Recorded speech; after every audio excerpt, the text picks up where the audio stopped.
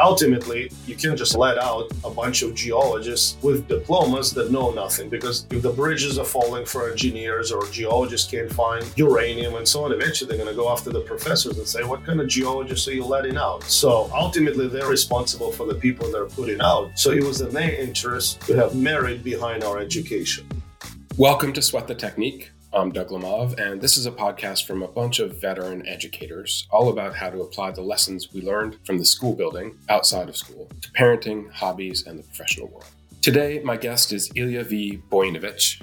He's a professor of geology at Temple University, and his story is a pretty fascinating one. I heard about him after I read a piece that he'd written in Campus Reform, an online magazine, in which he discussed what it was like to see posters on campus encouraging students to get more interested in socialism and the Socialist Club. Professor Buynevich grew up in the Ukraine under Soviet rule, and he talks about the incredible lack of meritocracy and lack of freedom under Soviet rule, under socialist rule, but also, interestingly, how the education system was a bit of an anomaly to that, and how incredibly meritocratic and intense the education system was, and how grateful he is to his professors for preparing him so rigorously, and maybe even how the then Soviet Union saw scientific preparation as a form of geopolitical competitive advantage. Their school system had to be the best for them to succeed and compete against the West. And so there's some interesting lessons in there for us today on campuses that are increasingly less meritocratic, less competitive, and more open to a version of government that includes socialism.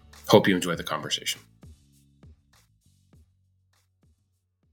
So, Ilya, thanks so much for joining me today. I'm really excited for the conversation. Thank you for having me. So I was struck by the piece that you wrote in Campus Reform. You described walking across campus and seeing a flyer encouraging students to, well, maybe not join the socialist revolution, but encouraging their interest in socialism. And it awakened for you memories of you grew up in Sovietized Ukraine.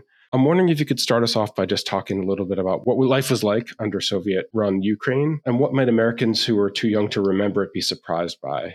So it's safe to say you're not as nostalgic for that time period as they are. Well, I grew up at the times when they sort of stopped most of the repressions and gulags of the 30s and then post-war in the 50s. So if you compare to those times, you can say, oh, it was a bright childhood. Obviously, it was much harder for our parents to make ends meet. We couldn't afford a car. Everybody was more or less equally poor, but we didn't have an active war going on. I think what's happening right now in Europe, it's sort of the legacy of the Soviet Union breaking up, basically, and some deeming it a problem and wanted to somehow reconstitute it. You're just now describing your life growing up. You said everyone was more or less equally poor. Yeah, some people were more equal than others, right? On the scale from rich to poor, it was 0.01% were extremely powerful and rich. The rest were equally poor. So there was equality in a sense that everybody was equally poor. So you've got a sort of deeply unmeritocratic society more broadly. But the interesting thing, I think, was one of the things that you pointed out was that the school system was highly meritocratic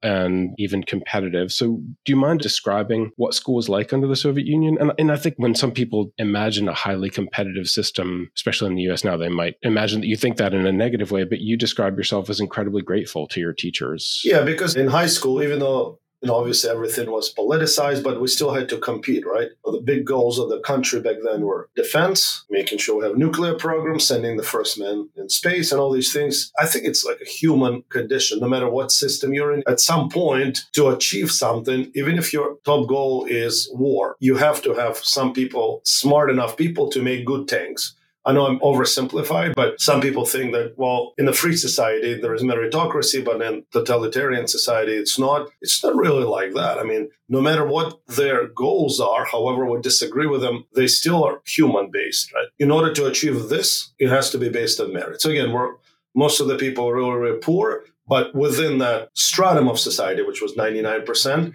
everything was based on meritocracy. Do you mind just describing what that felt like in a human sense? What was your schooling experience like? What do you remember from it? Do you mind just talking about some of your recollections of your schooling experience? Sure. Overall, it was definitely a little more rigorous. And I'll tell you one thing. Nowadays, like in modern day post-Soviet states, I don't think it's as rigorous as it was in the Soviet time. So I'm literally comparing current American high school to Soviet high school 35 years ago. As far as merit-based education, it was rather similar. In the system that was politically diametrically opposed to the United States. But the overall approach was much more class-based. There was a little bit less on homework, especially college. I mean, if we go to college, we spend 32 plus hours sitting in lecture in university, 32 hours per week sitting in lecture. I mean, here, you're sitting in lecture for 8. So it was much more contact between the teacher and the student. And there were many more subjects. I think we had twice as many subjects every semester than students do here. I'm guessing that a lot of American college students forced to imagine 32 hours in lecture and, highly rigorous content and tough exams. They might imagine this as being like a pressure cooker for you. But that doesn't really seem to be the way that you look back on it. Yeah, I think they'll appreciate it once they get out. And it's like children and their parents. Most of the time they say, you know what, Dad or Mom, you were actually right. I know you're harsh on me, but that prepared me for life. And I think that's the same with teachers. They'll probably appreciate it later. I'm not going to give you extension. It'd be much nicer for me. You're paying money. I can give you extension. I can give you extra point and more extension, but that's not going to prepare you for real life. You can't tell your employer 3 years from now, oh, but Professor such and such always gave us an extension. When I tell it to my students now, they definitely get in stress just from my telling them how things were done. And at that time, starting a year before I went to college, men who were full-time college students could postpone or did not go to the army. So if you didn't pass a single pass-fail exam out of 9 or 10 a semester, 9 or 10 subjects a semester in college, if you failed just one, you're dismissed from the university, and as a man, you're straight to the army. That's it. There's no getting around it and so on. So that was another sort of incentive to study for those who didn't want to go. I'd go to the army if I had to, but I just really wanted to study. But you can see how some students really, really struggled. And sometimes you go next semester, where is Ivan? Where is Boris? They're gone. They didn't pass a single 1 out of 9. That's it. I mean, there are ways around it. I mean, corruption and nepotism. But ultimately, you can't just let out a bunch of geologists with diplomas that know nothing, because if the bridges are falling for engineers or geologists can't find uranium and so on, eventually they're going to go after the professors and say, what kind of geologists are you letting out? So ultimately, they're responsible for the people they're putting out. So it was in their interest to have merit behind our education. Yeah, it's fascinating. You wrote in your piece, when administrators in the Soviet Union wanted to tip the scales on class enrollment, they would make examinations much harder, which I was thinking about, universities now. There's a big conversation about whether they should eliminate SATs and whether there should be examinations. I'm just wondering what you think of when you hear about universities eliminating the SAT and other merit-based assessments. As long as they explain to me why any of these things other than merit are better, then I can maybe assess the quality. I still don't understand how anything can trump merit. To me, it's like a surgeon. So you're on the surgery table, and behind the door, there are 15 surgeons, assuming they're all sober, they can do their job. And you would say, I know you have the best surgeon to operate on me, but I'd rather have and then fill in the blank surgeon. I cannot fill in that blank. It may sound like an extreme example, but ultimately, it's bridges that are not falling, things that fly into space. So we wanted to be the best people. But if there are people who say, no, merit should take second place to X, I want to know what that X is. Now, if you have it, we can discuss it, but I still don't understand what that other thing is. Would you say that you're a harder grader than the average professor? And do you ever find yourself having these conversations with students now? I'm a harder tester. How is that? Yeah. I'm a very fair grader, meaning once they get it right, it's right. Once they get it wrong, it's wrong. It's fascinating. I think that you've sort of been describing a paradox of life under the Soviet Union, that, the great majority of society, 99% of people, there wasn't a great deal of meritocracy in your daily lives, but the educational system was highly meritocratic. And I think, as you intimated, in part because the Soviet Union perceived it to be an imperative from a national security standpoint, right? We have to compete against the world. We have to have the best scientists in the world, that those things were connected. I'm just curious what you think of the war in the Ukraine now and the critical importance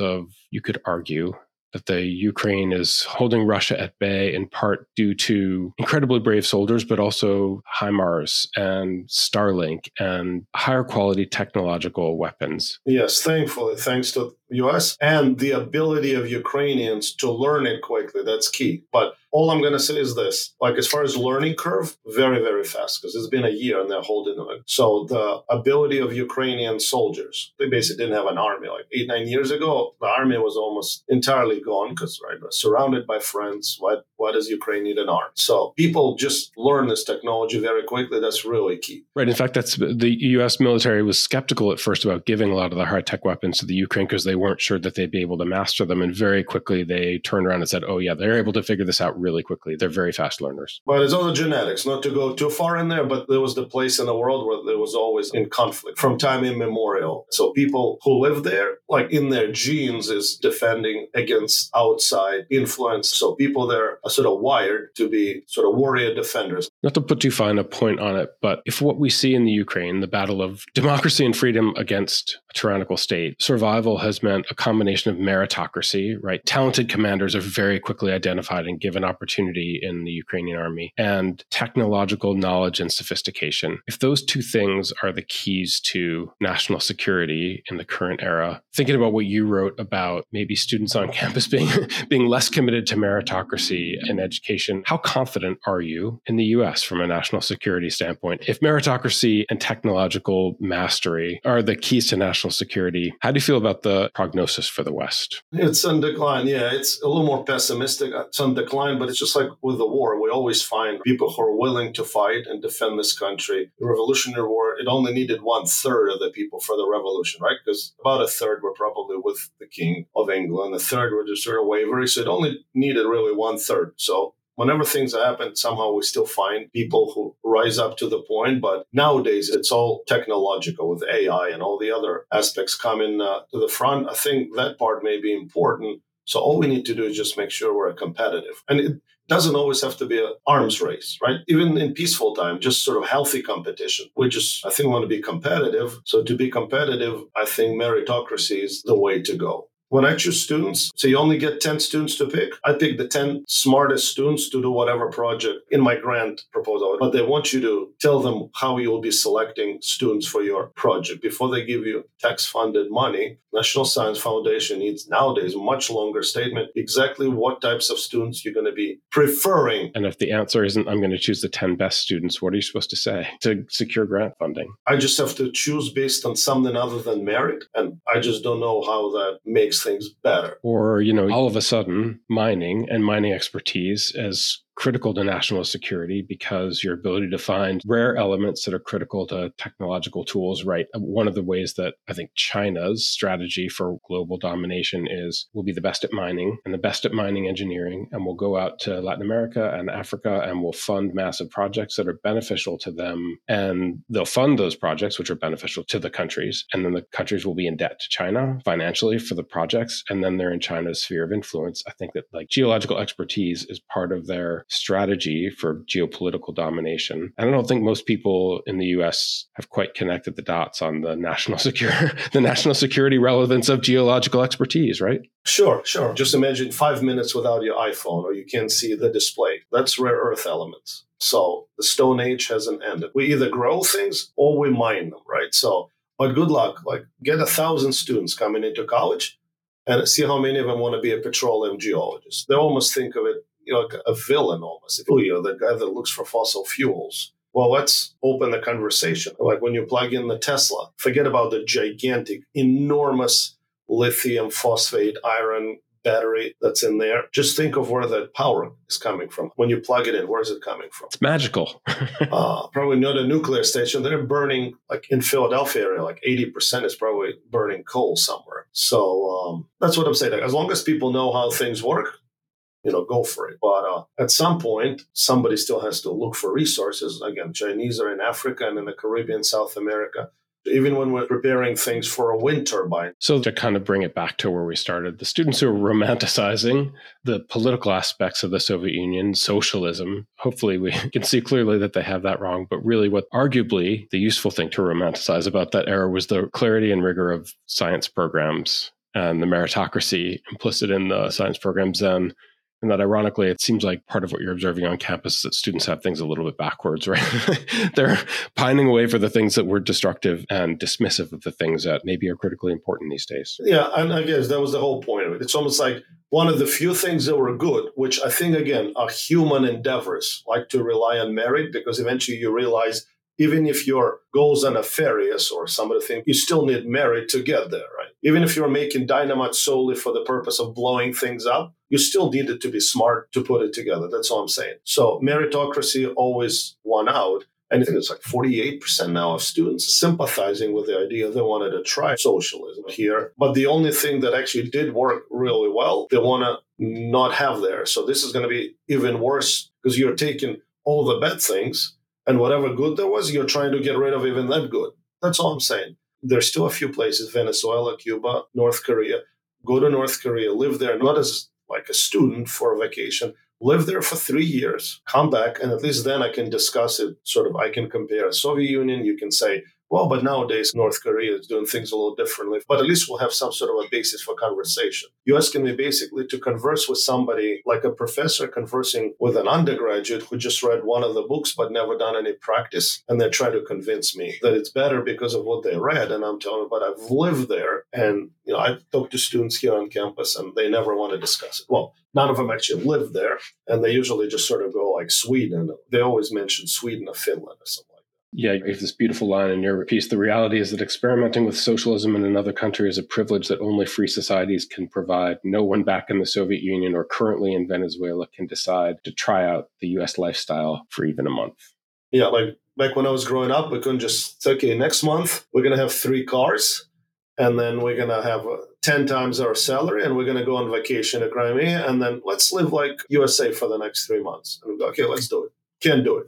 But you can do it here. You can say, for the next 3 months, I want to live like a socialist. I can actually tell them for free exactly what they need to do. Maybe like a line in the store would be difficult, or you can stand outside the store for like an hour, then go in, pick up a can of kelp and leave. That would be very close. So I can actually lead a person through what they need to do for the next 3 months to feel like they're under socialism. So it sort of can be mimicked, not perfectly, but you can sort of do it, right? Like don't drive your car, take public transportation. But what I'm saying is it's easy to do socialist simulation here. You could not do capitalist simulation there. It doesn't work the opposite way. And then people don't realize it. Like some students would start argue with me. And I think I only did it once and why, because you got to be careful these days because they'll be complaining. But I think one time during old days when students weren't as sensitive, I was talking about it, how things were in the Soviet Union. And they said, well, but I read in the book and it was all good. Can we at least discuss it? And then when they started putting their point together, I just basically told them to shut up and leave. And they're like, what do you mean shut up and leave? I said, can you please shut up and leave the room? And they're like, excuse me, what are you saying? And I said, I just told you exactly what our teacher would have done if you were arguing with me. They would throw you out of the room because you were either interrupting or you weren't saying something that they wanted to hear on a political thing. With science, there is no such thing, obviously. But once you get into social thing, the teacher would kick you out. In other words, the dissent that you're showing right now, you would never been able to express under the Soviet Union. Exactly. Professor Buynevich, thank you very much for your spending the time talking with me today. I really appreciate it. It's a great history lesson for me and hopefully for listeners as well. Well, thank you so much. Thank you. Thought-provoking conversation with Dr. Buynevich there, much like his piece, which is in Campus Reform. Hope you enjoyed our conversation. Hope to see you next week on Sweat the Technique.